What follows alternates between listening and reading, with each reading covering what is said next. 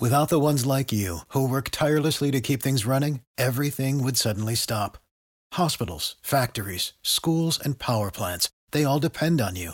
No matter the weather, emergency, or time of day, you're the ones who get it done. At Grainger, we're here for you with professional-grade industrial supplies. Count on real-time product availability and fast delivery. Call, clickgrainger.com, or just stop by. Grainger, for the ones who get it done.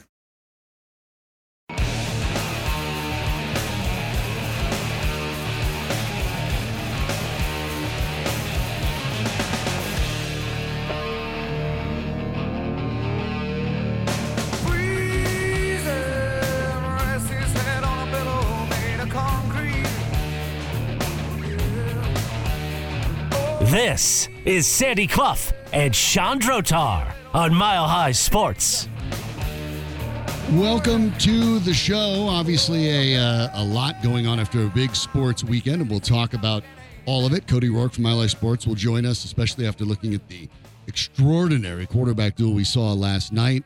How much ground the Denver Broncos have to make up. Spoiler alert, it's a lot. But we would be remiss if we did not start the program talking about especially in this business with sports and sports radio, the passing of a person I think you could fairly say, oftentimes is turned around, as a titan in sports broadcasting in Colorado. Larry Zimmer, the longtime voice of the Denver Broncos and the Colorado Buffaloes, passes away over the weekend. And I had a lot of text conversations with friends about that. So many people that grew up here, that Larry Zimmer was the voice of a great number, especially born, raised in Colorado and a Colorado Buffalo, a person who was a great number of my childhood memories and going far, far deeper into that. And I mean, I can still hear his voice in my head easily. I can recall it at will.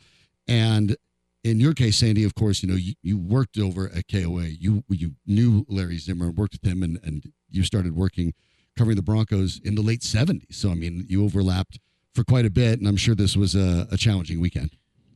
It was, although I always thought of Larry as a great fighter, and particularly in recent years when I had a chance to see Larry and his lovely wife, Bridget, at sporting events, particularly at CU games. Larry was not always in the best of health. But, boy, he was as tough as they came. And he lived a long, good life.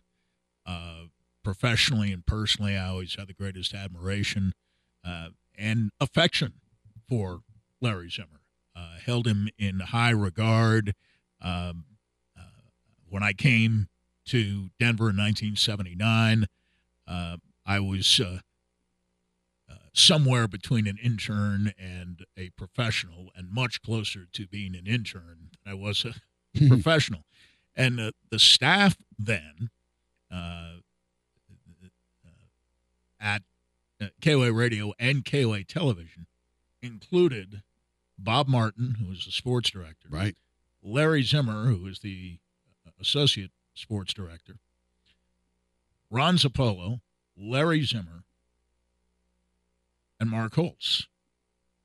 And I'm joining this cast. And all are legendary, memorable voices for people. I came out here when I was 21 years old, about to turn 22. And the first night I was here, officially as an employee, Bob Martin and Larry Zimmer were doing a preseason game between Denver and Washington at Old Mile High Stadium. And I was the spotter for that game. Larry did analysis, but you had two radio professionals in the booth, not the standard former player combined with a radio or TV guy doing play-by-play. You had two radio professionals, and I learned so much that night about all aspects of radio and radio play-by-play and covering a game, pregame, in-game, halftime, post-game. I later did a post-game talk show for KOA Radio. And Larry was obviously someone I respected greatly and sought counsel from. And he was so warm and so encouraging. Needless to say, in many areas, I didn't really know what I was doing. And Larry was more patient with me than anybody else. Now, I was closer in age to Ron Zappolo and Al Albert and even Mark Holtz. And so my relationship with them was a little bit different. But Larry was avuncular in manner, serious and versatile broadcaster. I believe his first year doing CU football was 1970. If I'm off by a year, I'm not off by. You're off by more, exactly one. 1971. Bob Martin hired him to be for play-by-play. That's right. And for the Broncos, was hired for and both jobs. He was hired for both jobs. And right. also, by the way, for a lot of that, also did the men's basketball games did for CU basketball as well. Yeah, did CU basketball for a long period of time. Jeff Kingery came in and took over, and I did some analysis work alongside Jeff. But Larry, I thought in a lot of ways was the glue that held the department together. You can imagine with 5 play-by-play guys and a young whippersnapper. Ron was the best TV anchor I ever saw. But you can imagine the egos were pretty large. And it was a great learning ground for me. I'm learning from the best of the best. Al Albert, the greatest, in my opinion, and with all due respect to his older brother Marv, whom I know well, the greatest basketball voice, I thought, on radio at the very least. Also did a lot of television. Larry did some TV, and in fact, if you go back and you watch the 30 for 30 on ESPN on North Carolina State and their glorious championship run in 1983, never give up, the famous Jim Valvano line, and that was North Carolina State in 1983, you'll see Larry and Irv Brown doing a North Carolina State tournament game. Mm-hmm. I believe in Salt Lake City. Also called games for football at the University of Michigan. He did. For a time as he well. He did. Up in and Rudy Tomjanovich, the great Michigan basketball player, was nicknamed Rudy T by none other than Larry Zimmer. That's where Rudy T came from. Larry Zimmer coined the nickname for Rudy Tomjanovich, the great player, and later, of course, a championship coach 2 times over with the Houston Rockets. Larry attended the University of Missouri and called the 5th down game on radio. Mm-hmm. I'm guessing with some mixed emotions at the time, but Larry was the voice of Colorado football during their national championship season, shared or otherwise, depending on your perspective, in 1990, and was the voice of the Broncos as well after Bob Martin passed away in the early days of 1990. Larry was a Titan. You chose exactly the right word. I mean, Larry was a Titan. He called games for the Denver Rockets. He did. Of the ABA at one point. If you remember the very beginning of soccer, North American Soccer League, the Colorado Caribou called for that. But he obviously synonymous with the Broncos and the Buffs, and with good reason. A lot of people like stats to help them visualize things. Visualize this.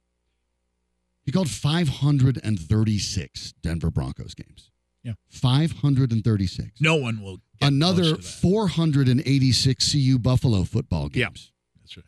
And then count basketball, 525 that would be more more than 1,000, and counting basketball, and 500, right? Something more. So you're around 1,500. 3 dozen, which seems like nothing compared to the numbers here for CSU. Yes. And, yes.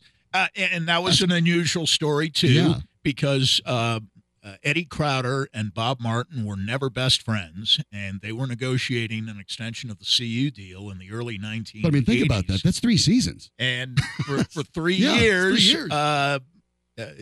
CU moved to another outlet.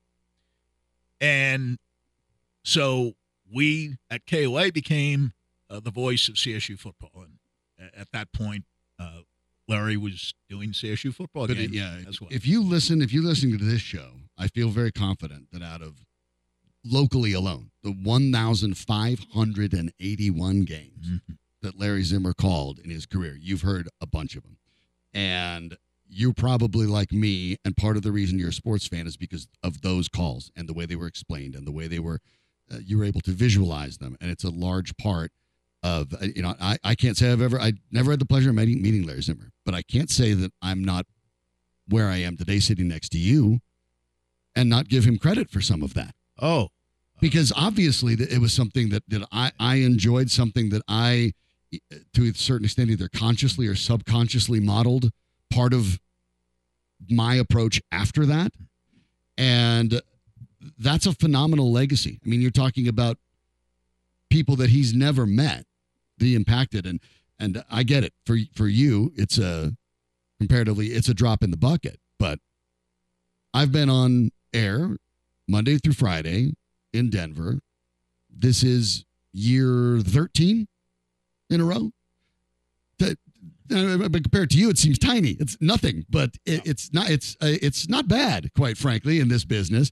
And the ability to continue to do this in such this tremendous state with this tremendous fan base is such a thrill. And part of the reason it's not unfair to say this, part of the reason it is such a good fan base for both the Broncos and the Buffs is because when you have a longtime person who calls those games, to a certain extent, they shape that fan base. They really do. And you think of Vince Scully with the Dodgers, for example. You think of Harry Carey with the Cubs. You think of Jack Buck with the Cardinals. You think of all these announcers that have been the longtime voice of their team. Their fan base, after a while, takes on some of that character. The very nature of what we now call Broncos country has been shaped for literally generations by Larry Zimmer.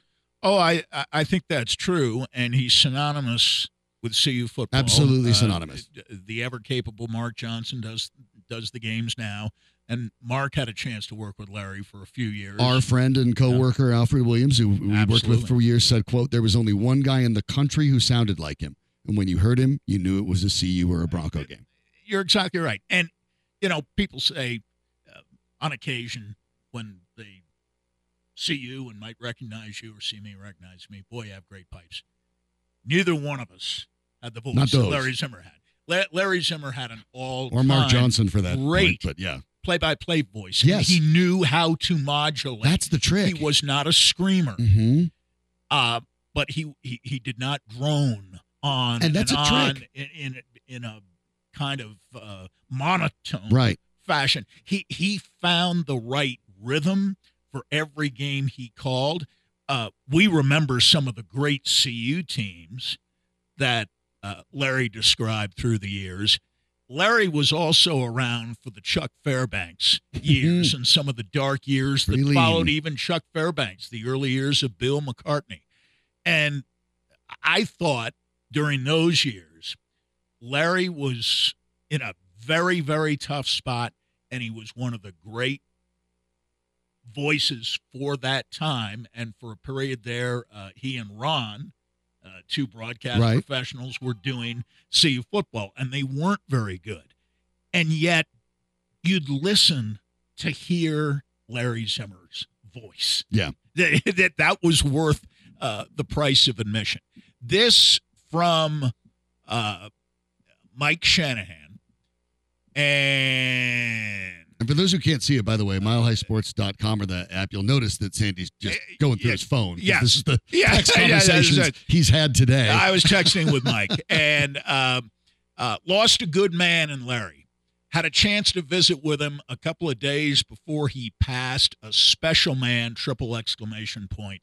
Very well said from the great coach. Yeah, I'm not sure what else can be said. A tremendous, tremendous loss for the Colorado sports community. The great Larry Zimmer passes away at the age of 88, but leaves a remarkable, and I gave you the numbers, an untouchable legacy. And nobody disliked Larry Zimmer. No. No one. No. I was one of the kids who turned up, well, I didn't do it. My parents did it. That turned off the TV sound when Broncos games were on because they'd rather listen to Larry Zimmer call the game than the folks on TV. And so, yeah, just a tremendous loss. Love to get your thoughts as well. I'm sure many of you had heard over the years with CU football, the Broncos, a lot of Larry Zimmer's calls. The caller text line is 303-831-1340. Sandy will pay a little bit of attention, of course, too, and we'll do this over the course of the show. As I mentioned, Cody Rourke will join us at the top of the hour. Your thoughts initially, at least, on the playoff round. We had Nate Lundy on before the game started. Before the game started this week, and talk about betting, and he said, "Looked like a favorites weekend, and if you bet all the favorites on the money line, you could get slight plus money." And he said that's what he was doing. Well, Nate did pretty well this weekend because that's exactly what happened. But it didn't happen in the way you'd expect. I think the Ravens, although Buffalo lost as a favorite. Yes, you're correct. The Ravens cruised. The Niners had a bit of a rock fight. Oh, no doubt. Buccaneers were certainly game and gave the Lions quite a bit of a game, except I think the Lions were certainly better. And then the Chiefs and Bills was just an all-timer, period. I mean, two quarterbacks at their absolute apex. It is almost ridiculous. I put that on social media as the game went on. I said, I'd very much like this game to go to 3 or 4 overtimes, please. I didn't want it to stop. I mean, you were watching... I thought the quarterback position, and we've seen a lot from these guys, and Lamar Jackson. I thought we watched the quarterback position being reinvented on the fly by Patrick Mahomes and Josh Allen. In the way Nikola Jokic is reinventing basketball, the position will not be played the same way after these two guys retire. No, and they're marvels. Mahomes was at his best, played his best game of the year in the biggest moment. So did Kelsey. But these two quarterbacks were simply magnificent. And I don't think the quarterbacks in particular decided the game. They were both so good. Right. To say one was better than the other would be unfair to both of them, really. They were both stupendous. And, I want to say it's the best playoff game I've ever seen played between Buffalo and Kansas City and between Allen and Mahomes. Right. But the 42-36 game when Kansas City had to score in 13 seconds to force overtime, that was pretty good too. That one, though, is in Kansas City. This was in Buffalo. The first time the Chiefs have ever played with Patrick Mahomes and Andy Reid together, a road game in the playoffs, and boy, did they come through with flying colors. Think about this. The Chiefs became the first team in NFL history to win at least 2 playoff games in 5 straight years. That's remarkable. How about this? Since before Patrick Mahomes joined Kansas City Chiefs, an AFL franchise, long history, the Chiefs had never hosted an AFC championship. Since Mahomes arrived, they've only played in AFC championships. Patrick Mahomes' season has never ended than the earliest, and they've hosted 5. Their entire history never hosted an AFC championship. They've since hosted 5 AFC championships. Mahomes, and how about this? In the last 3 playoff games, first quarterback, at least since they could track, since the merger and the folks who put this together over at StatHead, they couldn't verify because sacks were not a thing. It's different. But in the last 3 playoff starts, going back from yesterday, here's where Mahomes has been. 27 points scored, 2 touchdowns. 26 points and 1 touchdown against the Dolphins. 38 points and 3 touchdowns versus the Eagles in the Super Bowl. All 3 of those games, no interceptions, no sacks. No quarterback in the history of the NFL has ever had 3 consecutive playoff games without being intercepted or sacked. It's never happened. This man has Buffalo didn't get near him. Never not played in the AFC Championship. And how about this one? Because they did have to come from behind. Trailing by 7 points or more in the playoffs over the last 5 years. The NFL, outside of Mahomes and the Chiefs, is 11-53, as you expect. It's 172 winning percentage when you're down 7 or more points. And that's at any point in the game. Mahomes is 8-1. Mahomes and the Chiefs are 8-1 when they're down 7. Are you kidding? I mean, you have just the combination of quarterback and coach, and I do want to put Kelsey in there. Yeah. And Chris Jones and Nick Bolton and Algerius Sneed, guys that have had that championship pedigree. That's what I said on Friday. I said I could very well see the Bills winning this game. But I'm going with the guys who have been there and done it until you had the game pegged. And, I just thought it was Buffalo's time, but you've got to make the plays. And I'm not talking about the missed field goal at the end. I know the Buffalo people probably are talking about little else today. You would have given Mahomes, remember last time he beat, 17 seconds? You would have given him a minute and 43 and 2 timeouts. Needing only a 3 with Harrison Butker as your kicker. Yeah. Now, as I remember, Buffalo had the wind in the fourth quarter. They did. Which should have helped. He just Bass. He just and pushed worked against Butker, but Butker made a long one. Butker just at that end right earlier in the game, just drove it right through the wind. He must play golf because you keep it low. Yep. Golf in the wind, you don't kick it up in the air. Well, he kicked that one up in the air, and one of the Chiefs, I can't remember who it was, and it might have been Mahomes. Peter King had his column today with a quote from Mahomes in the locker room, that the ball seemed to almost freeze in midair and then veer off widely to the right. Now, there was a left to right wind blowing. As soon as he kicked it, I thought he missed it. I thought he missed it. It was just way up in the air. Yeah. And so the wind took he did get under it, probably too much. Effect. He got under it a little bit, and you feel terrible for a guy missing in that situation. But at the same time, you have to look at Buffalo, and I texted this out to a number of friends of mine when Stephon Gibbs caught that pass and then dropped it. Yep. Actually, never had control. It went right through his hands. Right through his hands. When he dropped that hand, I said, "That's a game ender. That's a game ender." It's also going to be the end of his time in Buffalo. Maybe he still misses the field goal, but it would have been from a lot closer than 44 yards. And they might have still been able to go for the end zone once or twice. You're exactly right. You're right. Diggs had a bad game at a bad time. I thought Diggs was bad. Now, he was open underneath when Allen threw for the end zone and missed, and it was odd not because it was the wrong read. Actually, the guy in the end zone was open too, but Allen missed it. He had averaged on his completions yesterday 0.7 air yards. Yeah. Okay? All game long, he was throwing underneath. And then on that occasion, Chris Jones beat the Dawkins on the pass rush and affected the throw.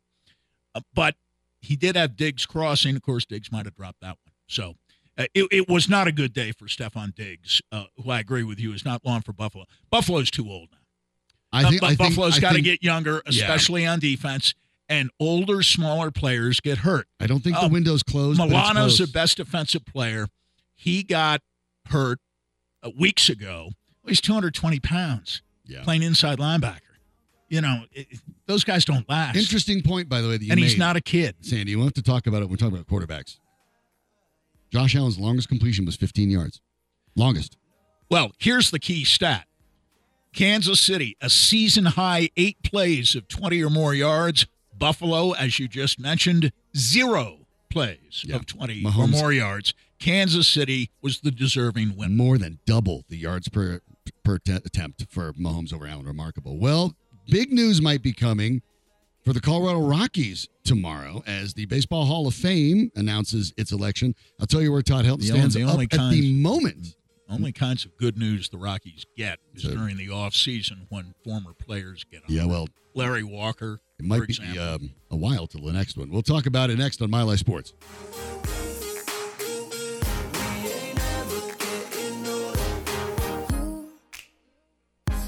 As good as the day I met you, I forget just why I left you. We never knew how to forfeit, but we always knew how to talk. Couple nights threw gasoline on the fire. Sandy Clough and Chandrotar, presented by Superbook Sports. Download the Superbook app and start winning today at superbook.com. Here's Sean and Sandy. Well, according to the inimitable Ryan Thibodeau, who does a brilliant job, one of the baseball predators from America, who actually has years ago decided he was going to petition his fellow voters to send in their ballots and make it transparent. And he doesn't get all of them, but every year he's gotten more and more and more of them, which is great because then you have those one East Coast weirdo who only votes for one person every single year, and it happens to be the one. So Hopefully the idea with transparency would make it better. Well, as it stands right now, that they know 51% of the ballots at the moment, which is still a decent chunk if they're publicized. And as it stands, as of literally 10 minutes ago, 5 people would make the Hall of Fame when it's announced tomorrow. Gary Sheffield, who is hovering at 75% right on the button, that may be touch and go, because generally when you look at these numbers over the last couple of years, and I've watched this for years, they will drop a handful of percentages. It doesn't hold up directly as to what you have. So Sheffield is really borderline and actually probably more likely not to make it than make it in his 10th year on the ballot. The next person up would be Billy Wagner, who sits at 78.6. That'll be touch and go as well. You have to get 75% for inductions. Wagner at 78.6. The tippy top, not going to be a problem. On 99% of those ballots, Adrian Beltre. Adrian Beltre will almost certainly make it. Obviously, good reason to make it, but his first year on the ballot, currently receiving a multitude of votes. Joe Mauer, the terrific longtime catcher for the Twins, now sitting at 83.2% in his first year on the ballot. Those first-year guys have a tendency to knock other guys down. But right now, Todd Helton sits at third at 82.1, which is within the margin where you would expect Todd Helton tomorrow Hope so. to be elected to the Baseball Hall of Fame, and it would be extremely close. It is only Helton's 6th year on the ballot, which the way these tend to go, last year he was at 72%, right now pulling 82%. There's sort of a rhythm for these things, Sandy, as you well know. Sometimes, over the course of years, you make a slow gain, and then maybe after a while somebody makes a good point or it becomes obvious, and then they make a jump. And then after they make a jump, it kind of feels like it's just a matter of time, and that's what happened with Larry Walker. Yes. And it appears to be what's going to happen with Todd Helton as soon as tomorrow. I would hope so. In much the same way it happened with Larry Walker. But Walker, of course, would be and was rightly considered as Expo's career, an outstanding Expo's career, part of the equation. Todd Helton had one team ever, the Colorado Rockies. Right. What does it mean to finally have your own player who played 100% of their games in your team's uniform in the Hall? There's no question about what cap he's wearing.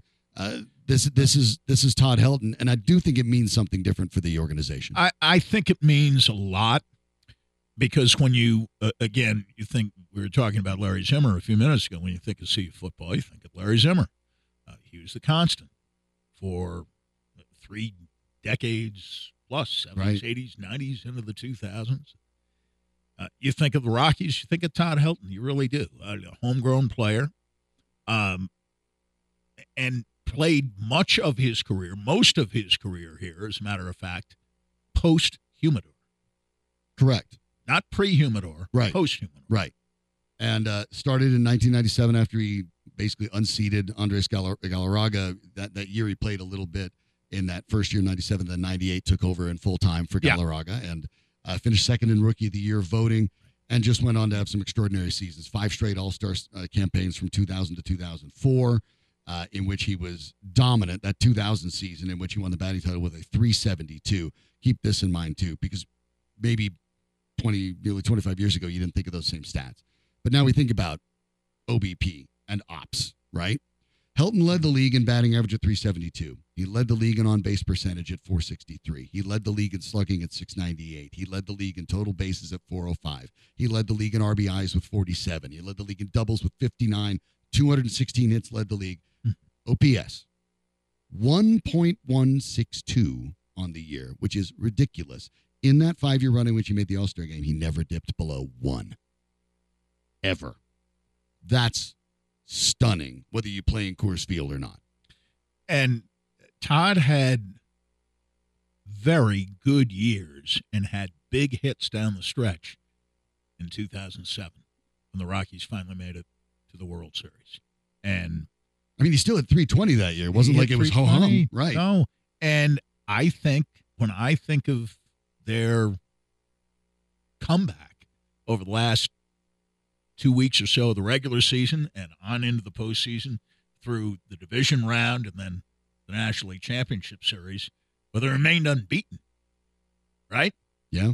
I think of the home run he hit against the Dodgers that started the streak. Oh, right. In the ninth inning that started the streak. I was at that game actually in right field as a fan. That's the on that Todd comeback. Helton moment. Yes. I remember. Yes.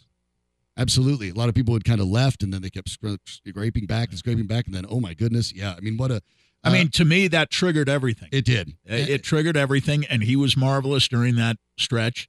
And I believe in 2009, when they got back to the postseason, he had a pretty good year in 2009. He still hit 325 that year. 325. Pretty good year. The power after the back injury started to get him after about 32, 33, sapped a lot of the power. But hey, he hit 325 at the age of 35 in 2009. He hit 302 at the age of 37 with the Rockies. And at no point in time, these are post-humidor years. And this was a guy that, by the way, never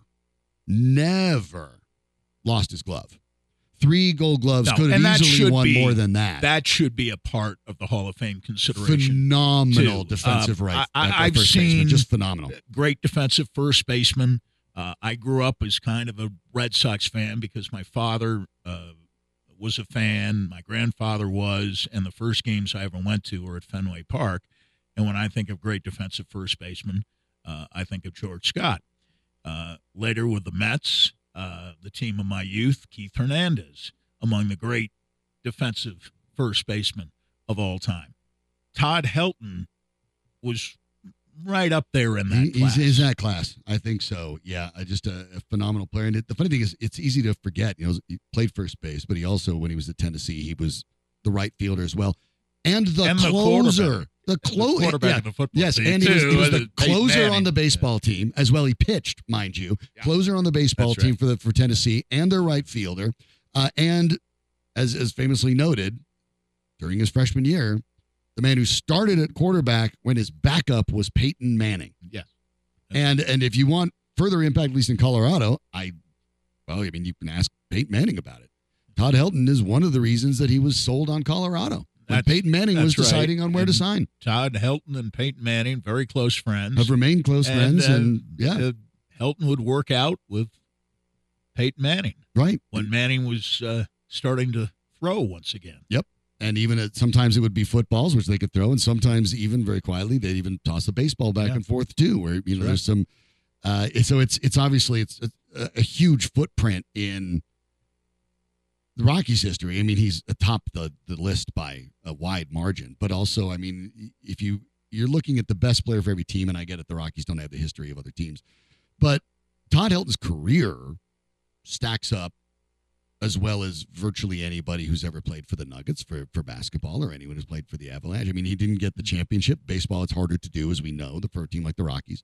But there was no question that he was championship caliber. He had the length, he had the offensive, he had ability, he had the defensive ability. The things you look for in a Hall of Famer. Yep.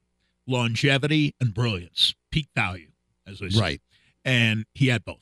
Yes. His peak value was tremendous. And imagine this, longevity. From guys nowadays. Imagine this.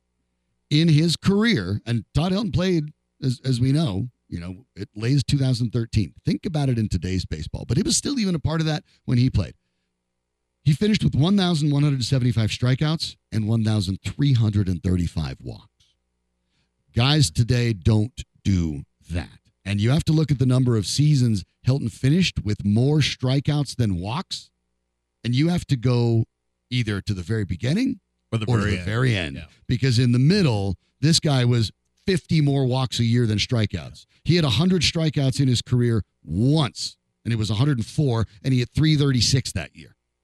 This is a guy that put the bat on the ball and got results. Good batting, great batting eye, great batting average, longevity, just all of it. He deserves it, and hopefully he will get it tomorrow. We will find out, and we'll have an opportunity to talk about it tomorrow in sports. Yeah, with longtime Rockies broadcaster Jenny Kavnar will join us to talk about Todd Helton tomorrow. After we find that out, in one way or another, we'll have another surprise guest to do with that on Wednesday as well. But certainly, hope for Helton to be able to get that big moment, because it does feel it's deserved. And it would feel like a breakthrough for the Rockies, I think, at a certain point, of vindication. And maybe it is post-humidor required that the Rockies now you have to evaluate them differently. And you couldn't quite make the argument that people always made pre-humidor that, anybody could hit 350 playing in Coors Field half the time. Right. And so, they ended up breaking that with Walker and now with Helton. And it will be a while, though, until the next one for the Rockies, because that's just we won't see his leg again. No. And not around here. The truth of the matter is, until Nolan Arenado, 5 years after he retires, there has not been a Rocky since that will even get consideration. So it's going to be a long time until the Rockies have anyone else anywhere close. Troy Tulowitzki simply didn't play long enough. Trevor Story and Carlos Gonzalez, kind of the same thing. Charlie Blackmon's been a great player for the Rockies. I don't think anyone's going to say he's a Hall of Famer. No. The peak value was the longevity, yes. Peak value, no. So it's going to be a bit. It will be Helton and Walker and Arenado when that eventually gets there, and that'll be it for the Rockies for a long time until they turn it around. But could be exciting for one of the best athletes that's ever come through Colorado. Well, one of the other best athletes that ever come through Colorado had 5 points in a game this weekend. And if you like unselfish play, allow me to introduce you to one Nathan MacKinnon. We'll talk about what he did this weekend next on Mile High Sports. My other half was you. I hope this pain's just passing through, but I doubt it. 'Cause I love Vermont, but it's the season of the sticks, and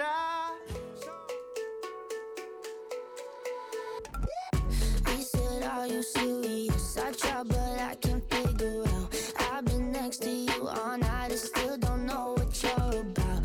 This is Sandy Clough and Chandrotar on Mile High Sports. Got a lot to talk about with Nathan MacKinnon, but the All-Star Game picked their captains. The person you're hearing, Canadian singer Tate McRae, will be the celebrity captain of the team co-captained by Nathan MacKinnon and Cale Makar. So, having some fun with that, obviously. The Avs find a way to really get the goal scoring. They end up with 7, and as they knock off the Flyers 7-4. Nathan MacKinnon with some confusion there for a while, considered given 5 points. The official NHL tally ended up with 4. It appears that the last power play goal that Mikko Rantanen scored that was originally credited to Makar and MacKinnon with the second assist, then went to Jonathan Drouin, his 16th assist of the year. So regardless, 4 points for MacKinnon. Not too shabby, but maybe the most fun of it is that in that game, Logan O'Connor had 2 goals as the Flyers pulled their goaltender. MacKinnon gets the puck on a breakaway. There's no one there. It's the easiest empty netter in the world. MacKinnon recognizes that O'Connor, who has had 2 goals in the game, is on the ice with him. MacKinnon slows down once he gets in the offensive zone, slides one over to LOC for the easy empty netter and the first hat trick of his career at a pretty darn unselfish play. And after the game, Altitude TV's Katie Goss had an opportunity to talk with MacKinnon. Nathan MacKinnon, Nate, to end a road trip, 5 games. This was a long one. Getting a victory here, making it a 3-2, going home. How good does that feel for this group? Yeah, it feels really good. Obviously, a lot of adversity. Like guys out, guys in and out. But I think we're playing pretty solid. Obviously, that's a really good team. They took it to us in the third period, but we hung on and, built ourselves enough of a cushion in the second. Logan O'Connor with his first career hat trick. You got to pass the puck to him. What were you seeing? It looked like you knew you wanted to get it to him the whole time. Yeah, I think whenever it's a 2-on-0, you always pass, and I'm happy that he was the guy there. He deserves it. He's been great this season, and it's pretty special to get your first hat trick for sure. Well, for you now, 78 points after the 5 here tonight. You have sole possession heading to bed tonight of the lead in scoring in the NHL. I know we don't talk about that a lot, but I know that probably means a good bit to you. It's halfway through the season. Obviously my job is to be the player I can be for this group, and I got a lot of help out there. So it's a long season, and I'm honestly not really thinking about it. You're doing a heck of a job. Thanks, Nate. Congrats on the win. Thank you. I would push back on Katie's assertion that means a lot to him. I don't know if really it doesn't. He's like Jokic that way. The stats really don't mean that much. As he immediately pointed out, I would say this. At this point. I would say it's this. down to 77, but he still does lead the league in points. Kucherov with 76. I would say at the end of the year, if he won the Hart and the Avs performed well in the playoffs, he'd appreciate winning the Hart. Yes. But he'd appreciate winning the Stanley Cup more than the Hart. I mean, if given the choice between having a Hart Trophy on his mantle and a Stanley Cup, There's no question. there's no doubt which one he'd choose, although I think he's been deserving at least twice before of being the most valuable player in the league, and I think he is, frankly, a runaway favorite at the moment. I know Edmonton's hot, but McDavid got off to a slow start, and McDavid's 18 points behind him. he's 18 points behind. He's not going to catch him, assuming 18. MacKinnon remains healthy, and McKinnon's in the best shape of his life. He's playing better than he ever has in his life, and his level was already very high. We are fortunate. We've talked about this. I think at the moment we are watching the best basketball player in the world in Nikola Jokic, as Joel Embiid testified to last week.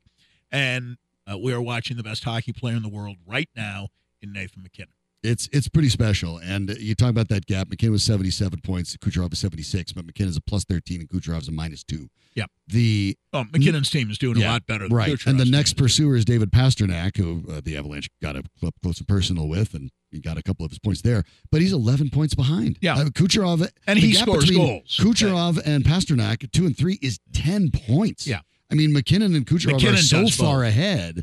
It's pretty remarkable. So, I mean, this has been a good stretch. And, yeah, I get it. For Avs fans, you look at 3-2 on the road trip, and you're like, was that good? It's pretty good. Well, yeah. That was, the 3-2 at the end, if you went into that trip there's 5 games in 8 days all on the road, they could get 6 points out of the 10, you'd say, okay, they'll get 2 in Montreal, they'll get 2 in Ottawa, and they'll win one of the other 3. Well, they got Toronto, they came back to beat Ottawa, and they got Philadelphia.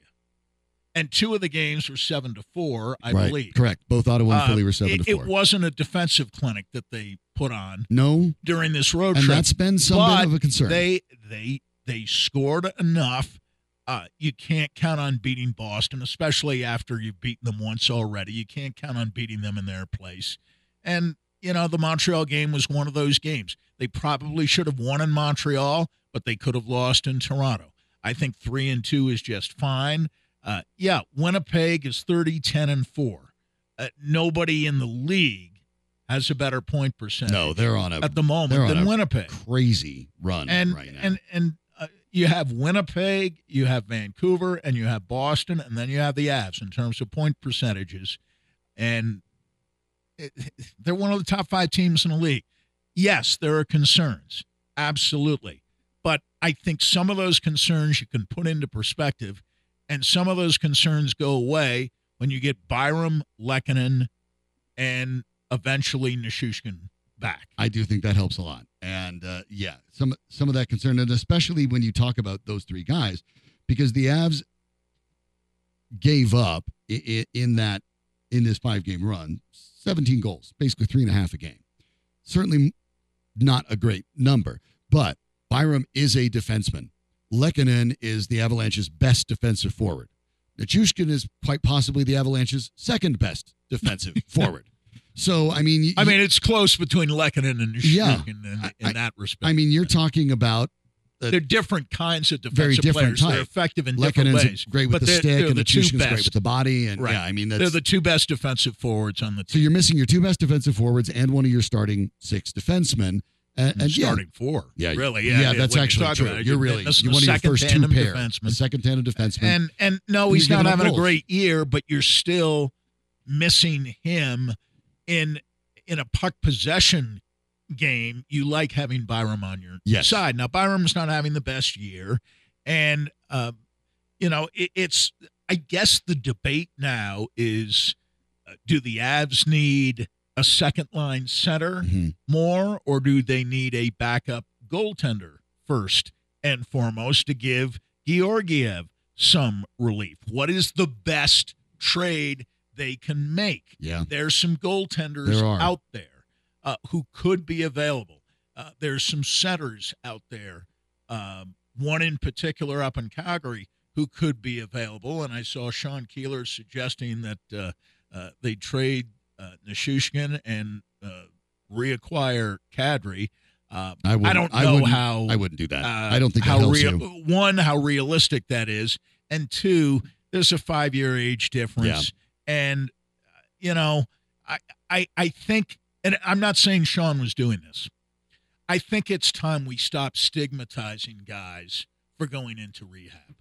Right. And it is worth pointing out that Sean did not do that in his story. He did not. No, I'm not saying he did there has been sort of a all. rumble that like, oh, well, I get, time to trade Nichushkin. I'm like, well, why? Yeah. Is everyone saying that when Gerard came back? I'm like, Nichushkin had been playing the best hockey of his career. He had looked phenomenal. Yeah. Not only did he look great on the ice, he had a demeanor on the ice, which we've never seen him before, that was positive. Yeah. To me, he had a problem and he dealt with it. It looks like this is all upswing right now for Nichushkin. If you got to wait 6 weeks, you got to wait 6 weeks. If they were going to trade him, I think they would have done it after the Seattle deal. Right. And I think now maybe we have kind of a sense of what that might have been about. But I give him credit when he's at the top of his game for admitting that the problem probably is one that has persisted. And I think it was needs notable. to take care of not it. An English Now speaker that he's a family man with a wife and a young daughter. And I think that the way it was worded, and I get that, I know it's written in part by his agent, but the way it was worded when he said, I want to take care of this, and his words were once and for all. That means something. That means something. Yeah. And I think that's an admission that, look, this has been an issue. This is not new. I want to fix it, and I want to fix it permanent. Yeah. And I do think for the Avs, the goaltending situation is up in the air. I think they have to play Annunen more. He did get the win against Ottawa. I mean, granted, Ottawa's not good, so you need to get that win. But they've got to find that out. I think that's one of the things the Avs have to look at. Can either Annunen or Prosvetov take this job and run with it? And if they can't, you're going to have to make a move. Yeah. But it was promising to see Ross Colton play so well. 3 assists in that game. Played his best game. Miles Wood is on a 4-game point streak. He's hot. Since coming back from illness. Yeah, so I mean, some of the guys that you want to see play better. That second line was great. The second line was Wood 2 points plus 3, Colton 3 points on the 3 assists plus 3, O'Connor plus 4 with a hat trick, and secondary all scoring. played between 17 and 18 minutes and 45 seconds. And you think that most of that should be your third line when Lehkonen and Nichushkin are back, and you should be in pretty good shape. So it is tough. I do think the Avs need to make a trade, and I think they have just enough ability to make, like you pointed out, one trade. One. Yes. They can probably trade for either a second line center or a goaltender, but they can't do both. And let me point out very quickly, Georgiev, yes, first in the league in wins, but he's played more games than anybody else. Right. But Saros has played 3 fewer games. Sorokin playing for the Islanders, 34. It's a bad year for goaltenders, and there's not a lot of depth. Bobrovsky's played 34 games. Yeah. Avalanche have played more games than most teams. And in terms of goals against, he's 34th. But Shesterkin, who was terrific last night, I watched much of the game they played in Anaheim, he's 26. Vasilevsky's 27th. Fleury is 30th. I heard his name come up over the weekend. It's an offensive year right now. Binnington, pretty good goaltender, won a Stanley Cup. Sure. He's 33rd, and Georgiev's 34th in save percentage. Yeah. Goals against, I'm sorry. Save percentage, he's 43rd. This is Georgiev. But you know what?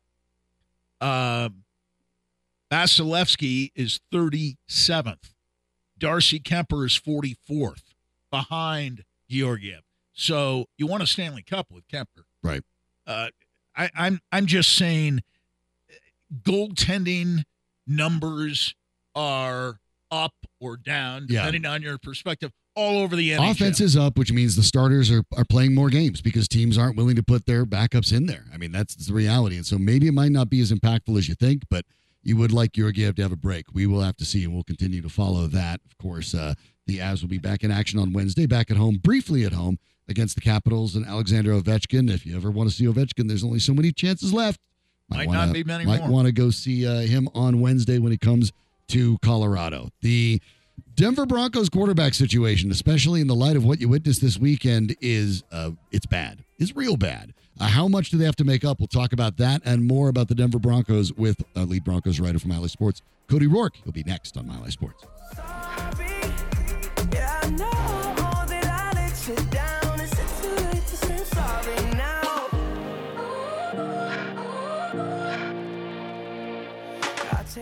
sink up